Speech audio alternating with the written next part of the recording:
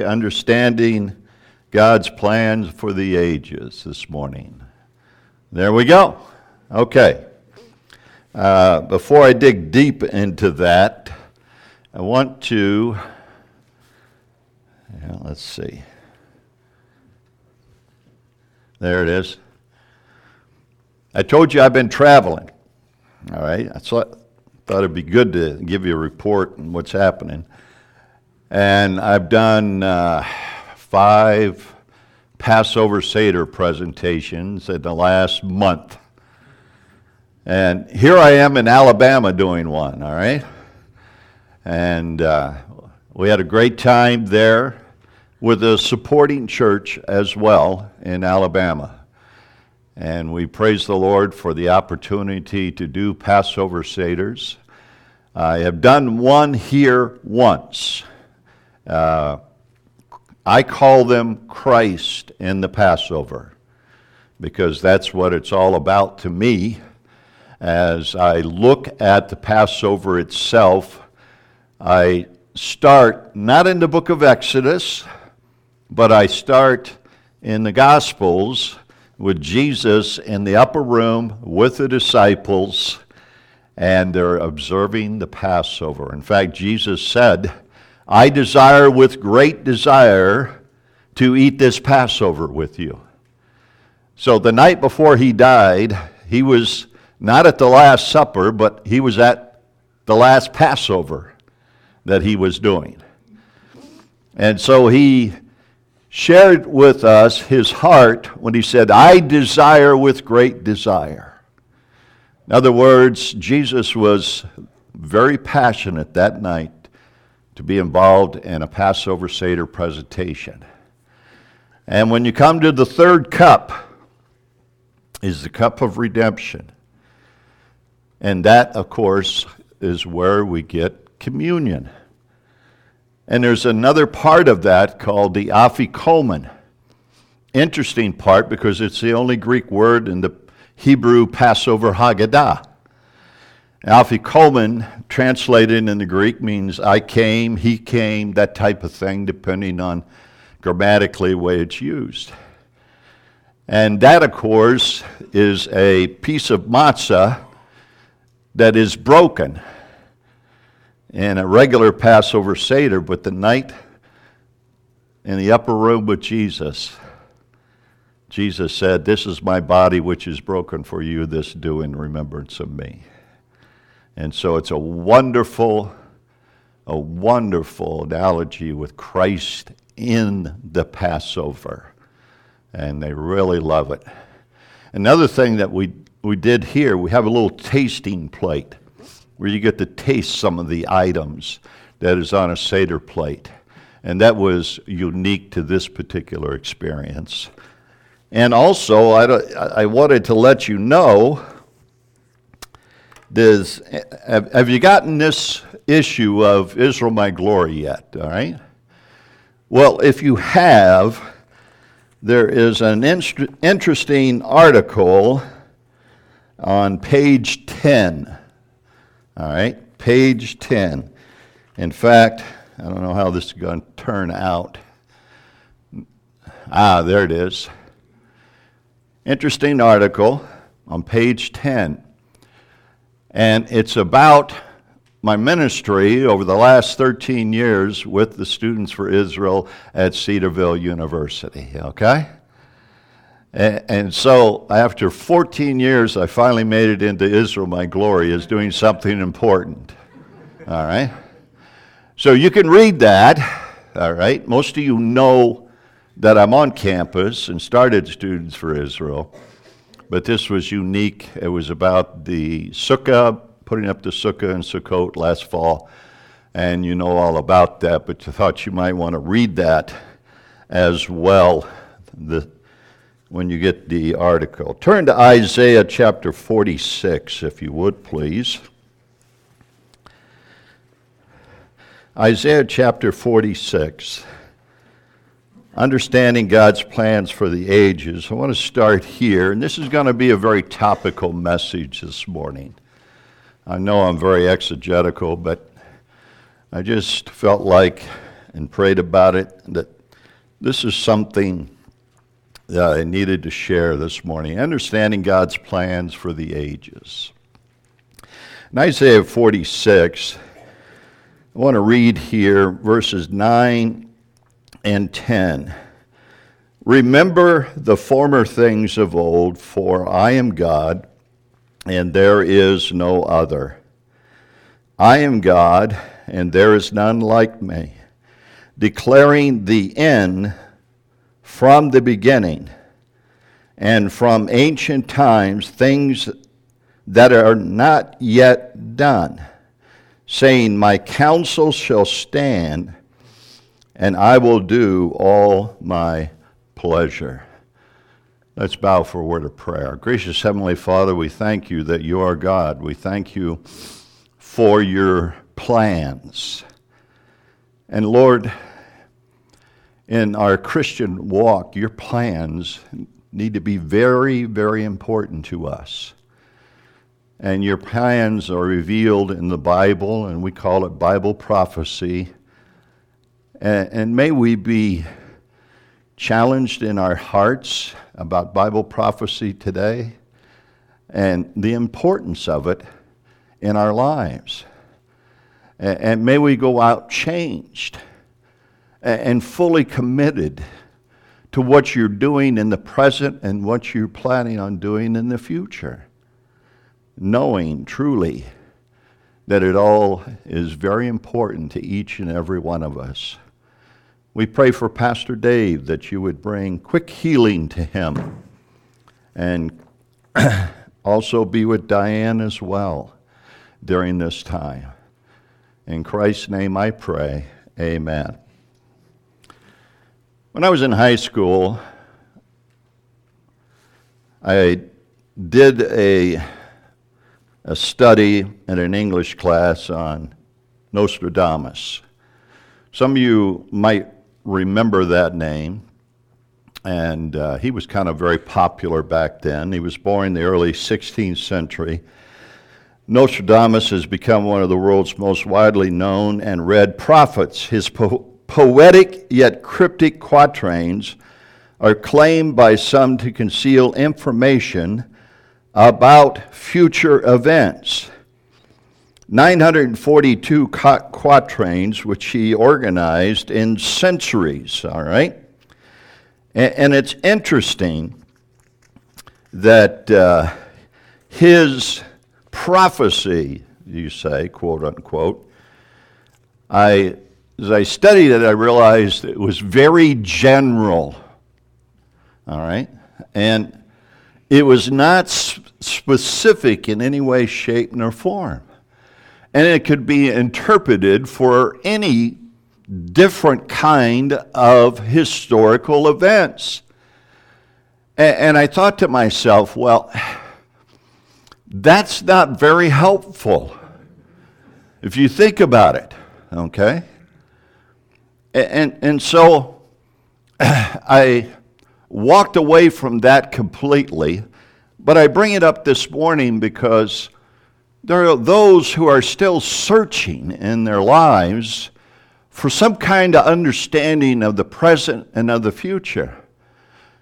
And many times they go to false prophecies like this. Let me point out next is, let me go back one. Nostradamus. Scientology, all right. I'll get it right. And here, of course, you have L. Ron Hubbard and all of his writings.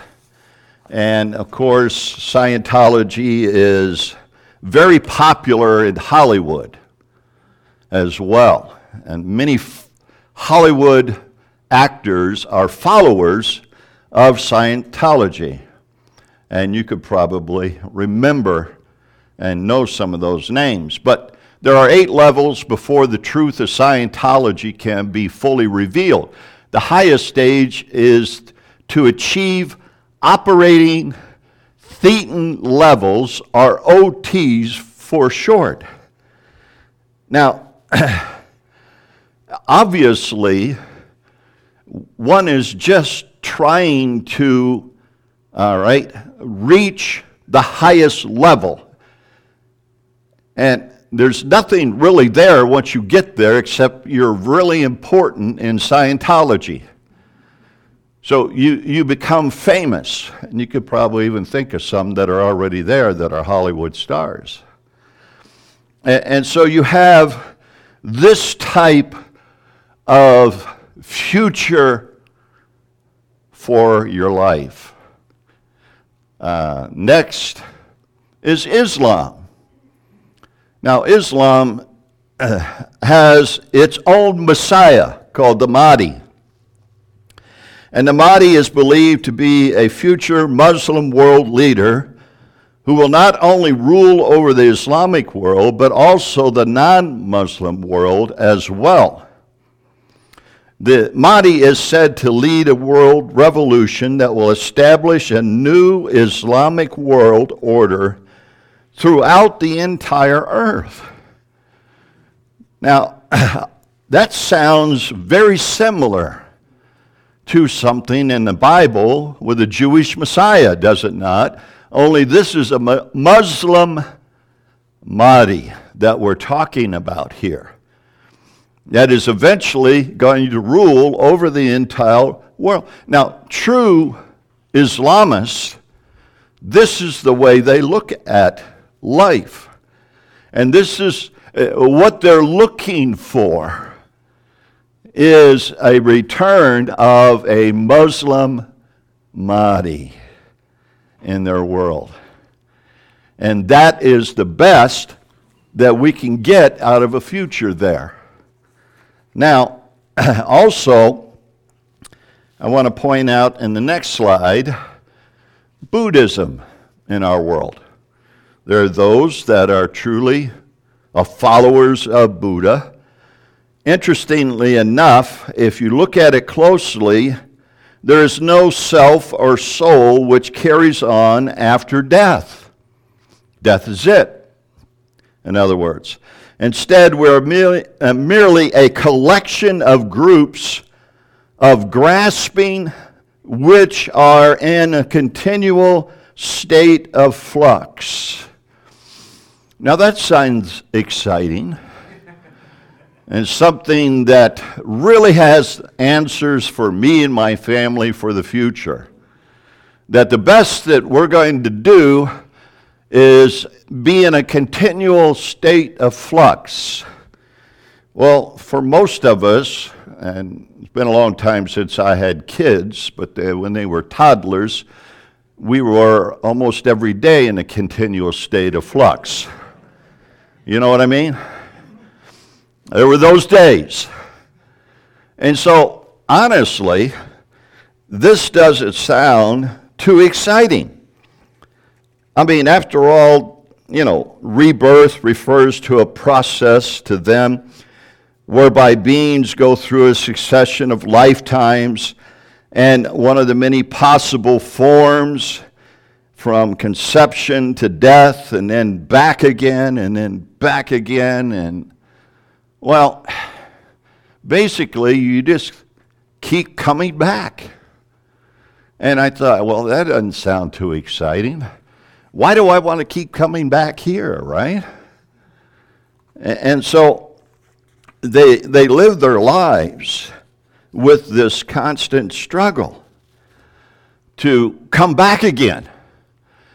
And next, I'm pointing out here Hinduism. Very similar. Hinduism teaches that the soul goes on repeatedly being born and dying, reincarnation. When after much spiritual practice, a person finally realizes his or her own divine nature, the person will not be reborn anymore. Well, there's future when I become God. All right? Interestingly enough, isn't that what Satan tempted Adam and Eve in the Garden of Eden? Is to become like gods? Well, the goal of Hinduism is to be that, to be another God among many gods in the universe. And of course, their place of ultimate realization. I like that term. They use a lot of ultimate realization. You know, I'm ultimately real. I mean, I'm already there, I guess. But my wife doesn't worship me in any way, shape, nor form. So, ultimate realization. And so we have these religions running across the globe. And many are seeking their answers for the present and for the future. But there are many who are not religious in any way, shape, nor form. And I call that the black hole future. In other words, existentialism would be a best terminology for this. And I run into a lot of existentialism along the way in talking to people. Existentialism is, quote, the explicit conceptual manifestation of an existential attitude.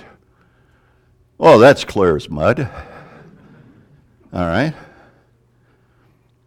But in other words, hey, we're going to look at life existentially. If you do that, that begins with a sense of disorientation and confusion in the face of an apparently meaningless or absurd world.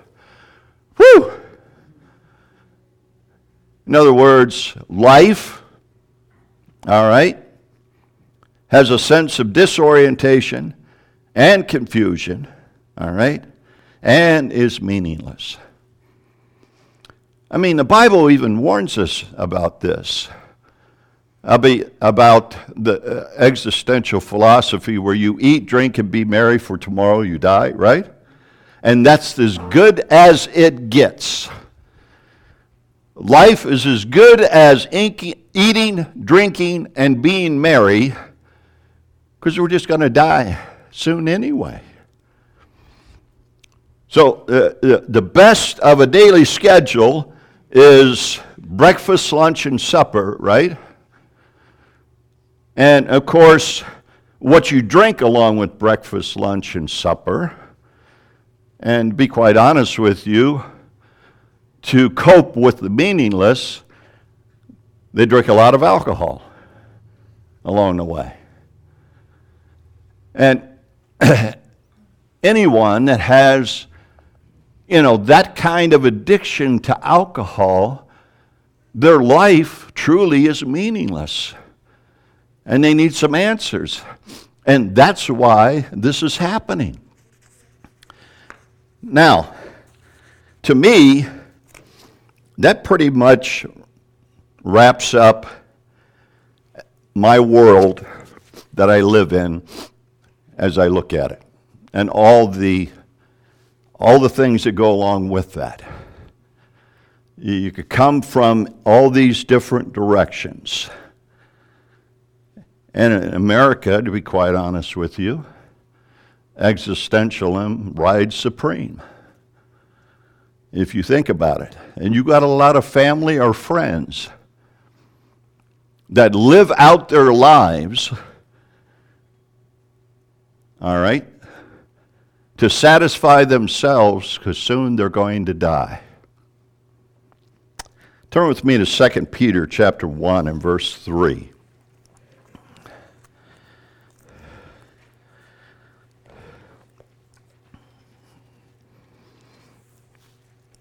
Second Peter chapter 1 and verse 3.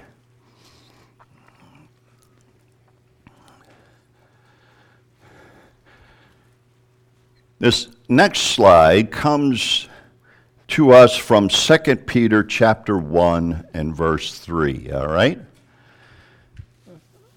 My question was who to believe.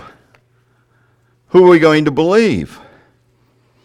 Well, in verse 3, we read very clearly here, as his divine power has given to us some things that pertain to life and godliness.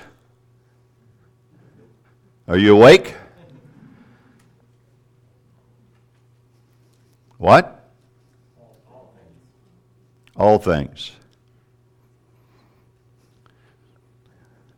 Whenever somebody preaches to you, better make sure they read the Bible right, because that's the final authority in faith and practice. I wrote it to wake you up to realize what this says. We have in the Holy Scriptures, all right, that God has given to us all things that pertain to life and godliness. Now, we're not omniscient. We don't know everything. But God has made sure that in the 66 books of the Bible and Revelations that He has given to us, that He's given to us all things that we need for our lives and for our godliness. Now, you want to know what God has for your life? You want to know how to respond to things in your life? You want to know where your life is going? It's right here in the Bible. And you need to study it. You need to study it. I think it's also interesting that many come to life and they ask themselves, who am I? Who am I? Or why am I here?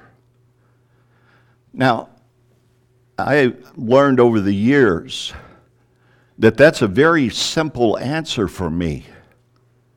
And I don't try to make it complicated, and I definitely don't try to stress myself up inside and my mind trying to fit into something that isn't true. And it just makes you more upset. And so I simplify it.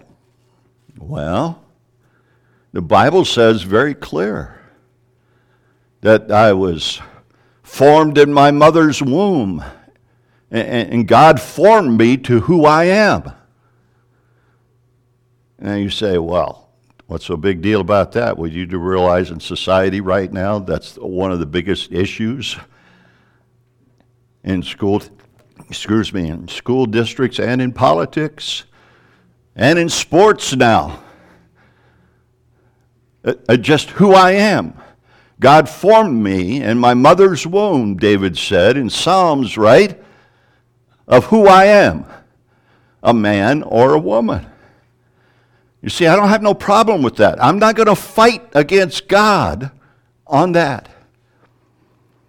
And the parents that God gave me, I didn't have anything to do with that. I didn't have any choice on that.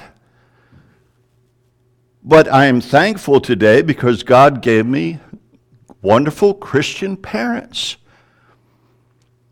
Every child here today, if God has given you wonderful Christian parents, you're living the best life on earth right now.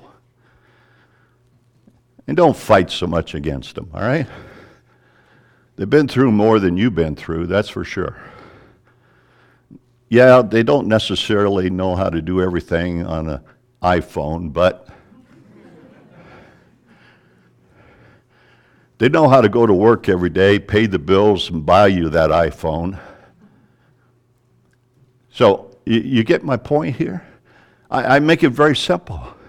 And those parents raised me in the church. And in the church, all right, the church itself, the pastors and the Sunday school teachers became very important in helping me have, all right, everything I need pertaining to life and godliness. And that's why church is important. Because God has given. See, I make it very simple. I don't struggle every day with who am I. I know who I am.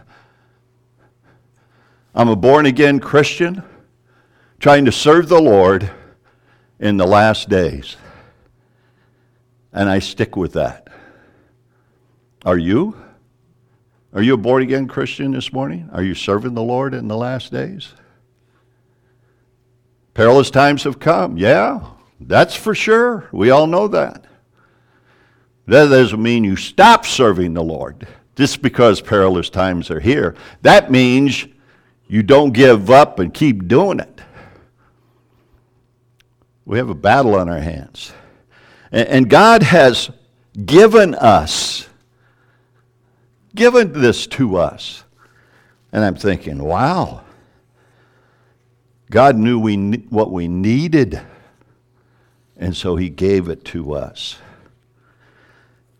And as I grew up in the church and went to Sunday school, and my Sunday school teachers taught me the lessons of the Bible, and they used these flannel graphs. All right? How many of you here this morning know what a flannel graph is? All right?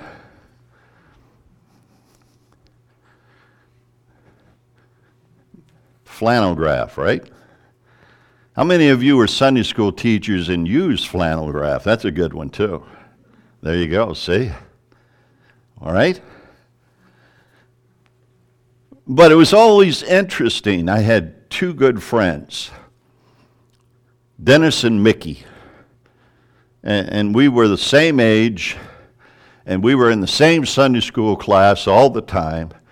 And being young boys, and if we lived today, we'd be labeled ADHD because we were all over the place. And bless her heart, she faithfully came with her lesson studied and her flannel graph, gave her lesson to us while we were fidgeting all the time. And she probably thought we didn't listen to a word, right? Well, teachers, those boys actually do listen. And after each lesson, she would always end with, well, if you would like to accept Jesus into your heart, I'd like for you to stick around and just accept Jesus into your heart. And of course, she would pray and we'd shoot right out there, you know, because you got to go outside between Sunday school and church. You got to go out there and run and play. All right? Hey, you're a boy, you knew what I was talking about. You got to run, you got to play, because you got to come back in and sit down again. You know what's going on. One morning, I stayed right there, knelt at a piano bench, and accepted Jesus as my Savior. Okay? So I don't struggle with who I am, where I came from. I keep it very simple. And you want to know what? Where I'm going. I know where I'm going. Now, in those lessons, I remember when I got to be a teenager, okay, I used to sit in the back, all right, because it's easier to sleep back there and nobody could see you. We had a long church, pews in the back. We'd sit, are you guys sleeping back there? Are you awake? They're sleeping back there, okay. And I'd fall asleep, but we had this evangelist come. And he set up this huge chart made on, he drew it on bedroom sheets, all right? And he hung it up across the front. And those of you that really study Bible prophecy like I did, they were C.R. Lakin's charts. And I went the first night, and he started laying all this out. And for the first time in my life, I realized that God is there, and he's been doing a lot, and he's doing a lot now, and he's got plans to do a lot in the future. And that really hit me as a teenager, that God was really in control of things in my life. And so, I began to study Bible prophecy. I still do it today. I speak on it, as you know. So why study Bible prophecy? Well, number one, it informs us about the most important subject in the world, God's plans for us. Now, you notice what I said here. The most important subject in the world. I did not say my plans for me. All right? It's not my plans for me. It's not my plans for me. Don't make that mistake. It's God's plans for me. God's plans for me. Trust the Lord with all thy heart, lean not unto his own understanding, in all thy ways acknowledge him, and he will direct thy paths. I remember when I was in high school and graduating, that was a big thing for me. That's a big thing for teenagers. And to figure out where they're going to go next. I was just talking to some of the people I graduated with from high school in 1972. Some of them went off to college. They had big plans. What I found out in talking with them, they never, ever did what they planned. It was always something else that they ended up doing in life. And I thought, yeah, he will direct our paths, right? Wherever they might go. And so I want to study the Scriptures because it truly helps me to understand that most important decision in my life today, after salvation, of course, is God's plans for me. Are you doing what God has planned for you in your life? And then, of course, point number 2, it convinces us that there really is a God who is in control. Now, I don't know about you, but the way things are going around the globe, I want to know that somebody is in control. I mean, with the chaos and the confusion that we all see on our nightly news screens or on our iPhones, wherever we get our news, we begin to wonder, who's in control here of this world that we're living in, right? And so, God is in control. That's who's in control. And I think of the Bible prophecy that I teach from Daniel chapter 9 and verses 24 to 27. As you lay it out, the 70 weeks of Daniel and all the years and the gap where the church is, and then the final 7 weeks, all right, or the 7 years of the book of Revelation. There's an exact point there in which the Scriptures tell us the exact day that Jesus walks into Jerusalem on Palm Sunday. The exact day. Now, I don't know about you, but that sold me right there. Or how about this one? All right. You have in Zechariah 9:9 that before Jesus was going to walk into Jerusalem, there was a foal of a colt, a donkey baby, basically. And he rode in on that.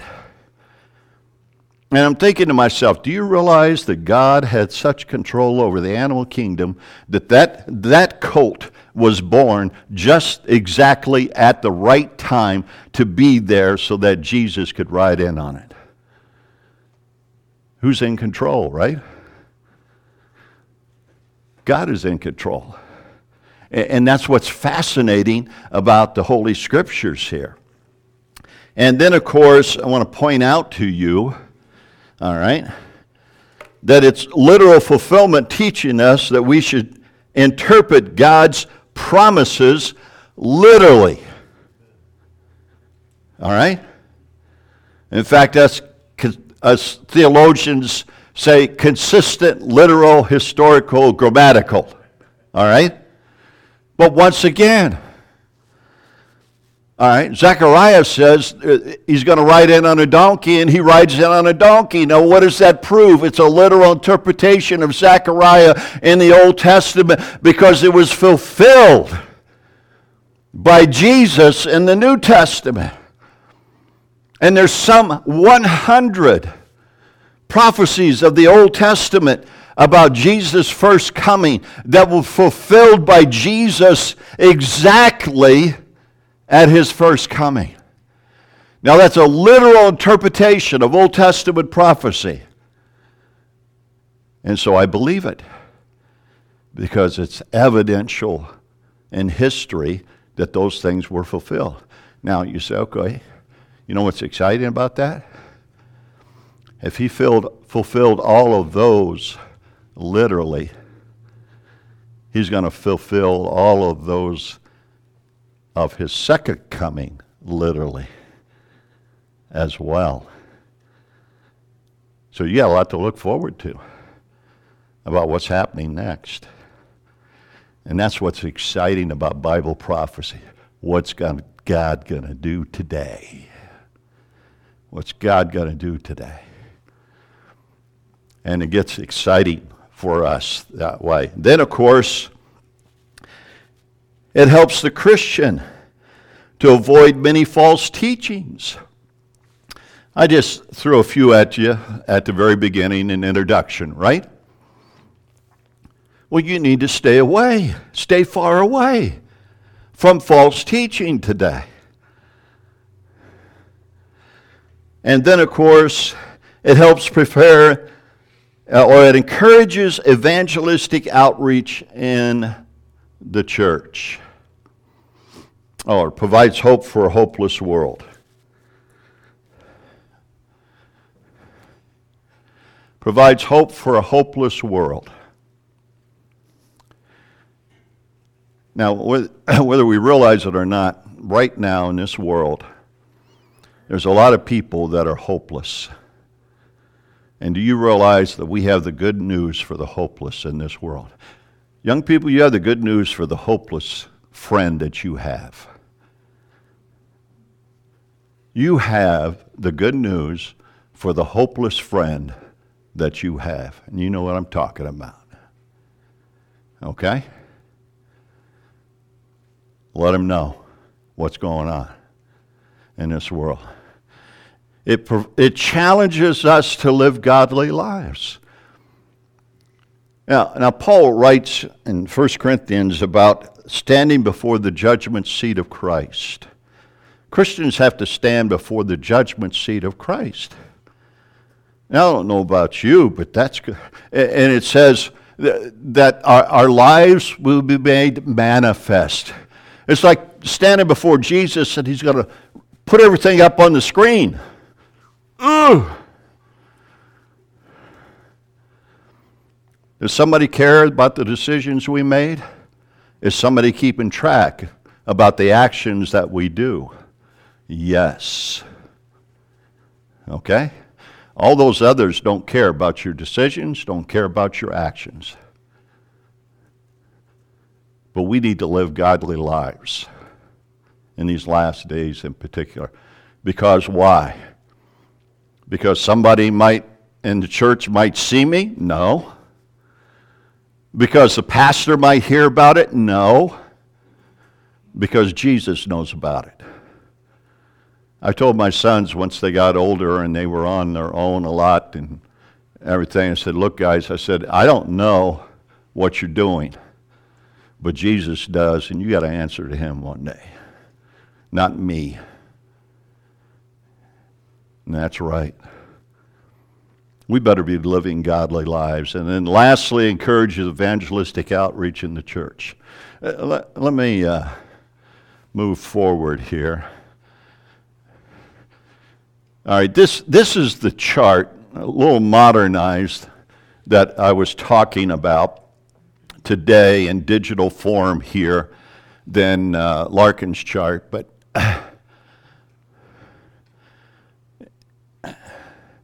And here we're at, whoa. I hit it one time and it went boom, boom, boom.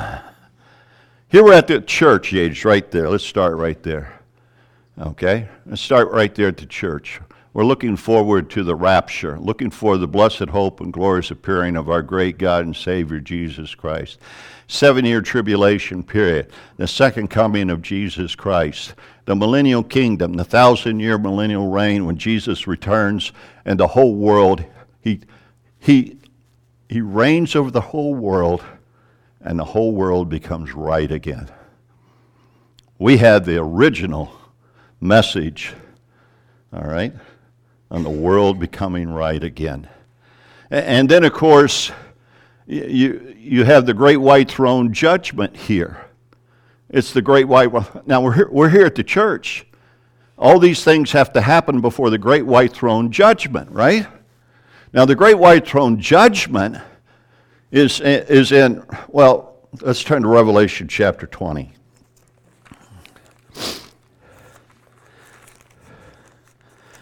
Revelation chapter 20.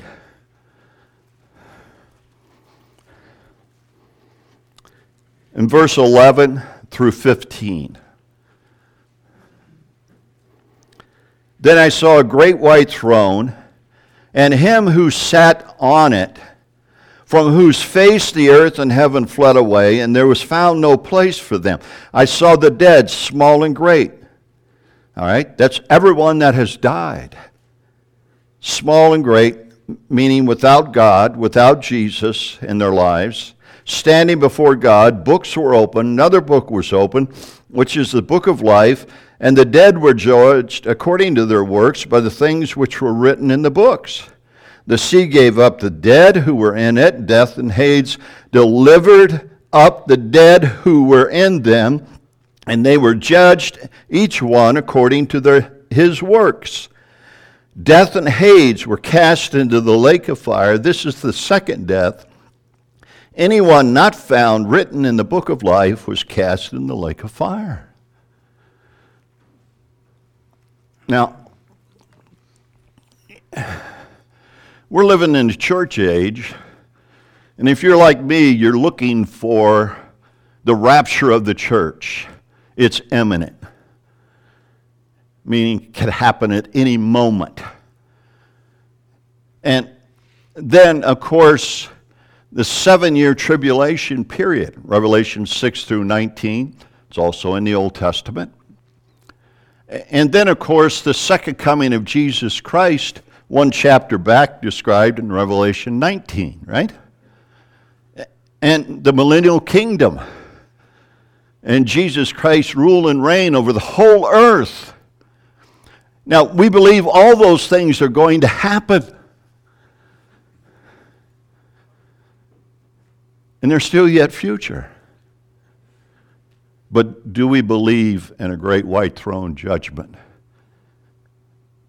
And those that are not written in the book of life or accepted Jesus as their Savior from their sin are cast into the lake of fire for eternity.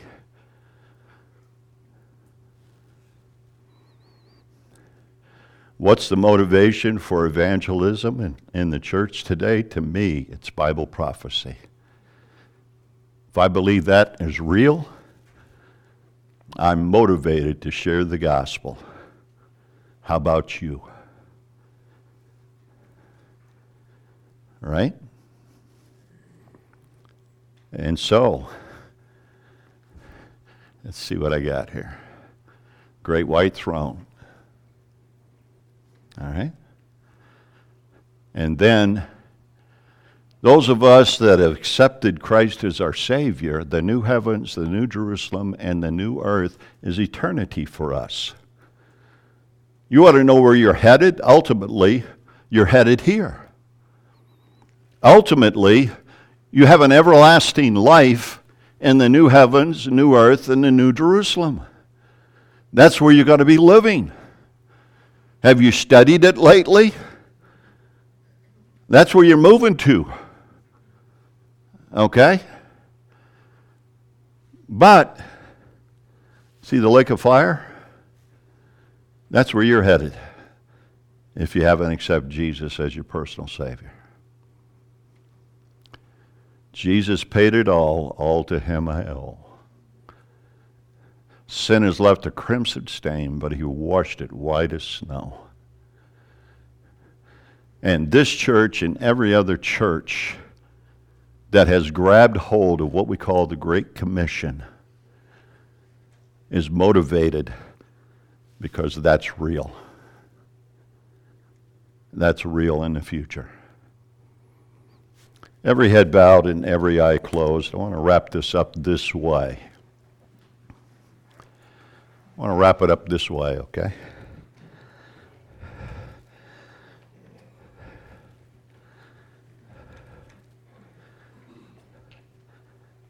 I'd like for everyone to think right now,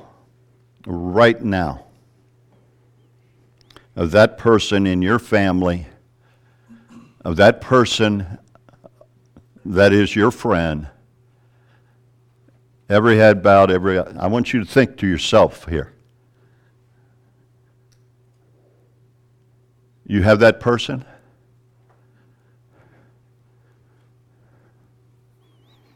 Have they accepted the Lord as their Savior? Have they accepted the Lord as their Savior?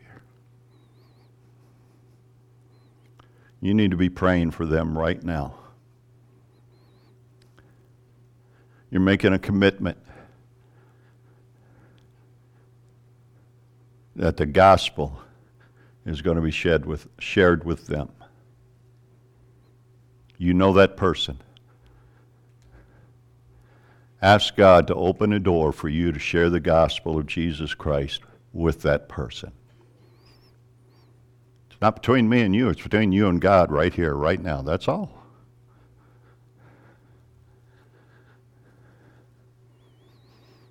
And if you're here today, you've not accepted Jesus Christ as your personal Savior, the lake of fire is real. And I don't want you to leave here without knowing that you're not going there.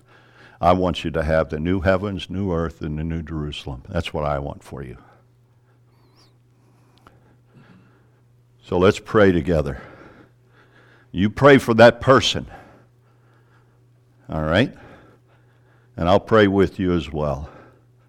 Our gracious Heavenly Father, we just want to thank you so very much for the Holy Scriptures, its prophetic genre, and how exciting it is to see that you're still in control. You still have a plan for me.